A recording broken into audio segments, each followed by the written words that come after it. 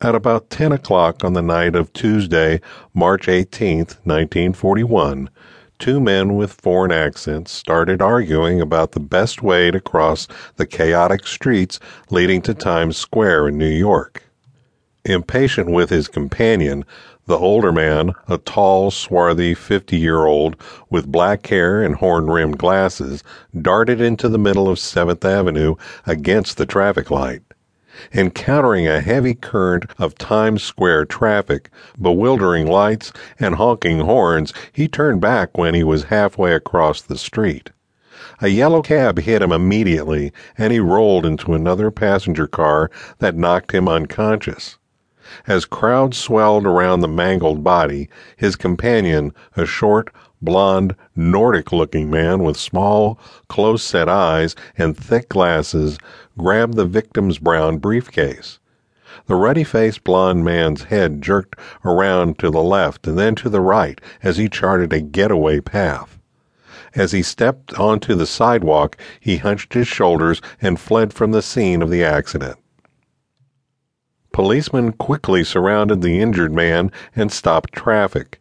They lifted him and carried him to a nearby store as they waited for an ambulance. It arrived 15 minutes later and took him to St. Vincent's Hospital.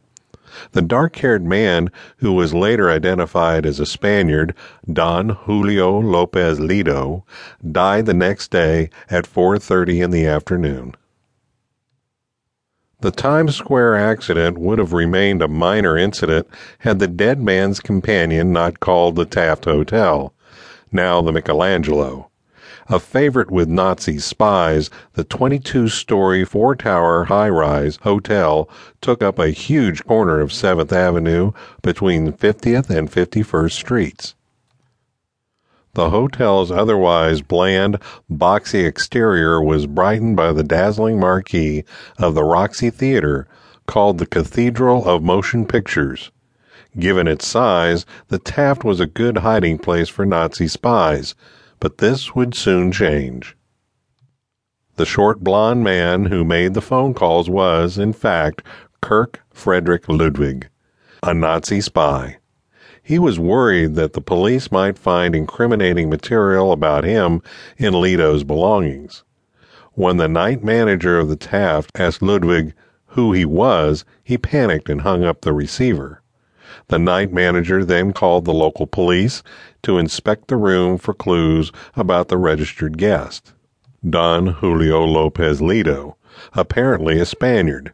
After finding clothing without labels and documents written in German rather than Spanish, the police contacted the FBI. The dead man's papers indicated that the real name was Ulrich von der Osten, and that his brother lived in Denver. Information from interrogations of von der Osten's brother and help from the British Security Coordination, BSC, located at the Rockefeller Center in New York City, revealed that the dead man was in fact a major in German military intelligence and counterintelligence, the Abwehr.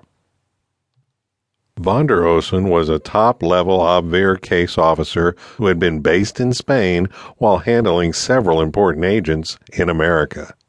He then traveled to Shanghai before arriving in New York City via Hawaii. The FBI succeeded in intercepting a report written by von der Osten, using the alias Conrad, for a Mr. Smith outlining in chilling detail defensive measures around Pearl Harbor, Hawaii, including maps and photographs. Von der Osten noted, "This will be of interest mostly to our yellow allies."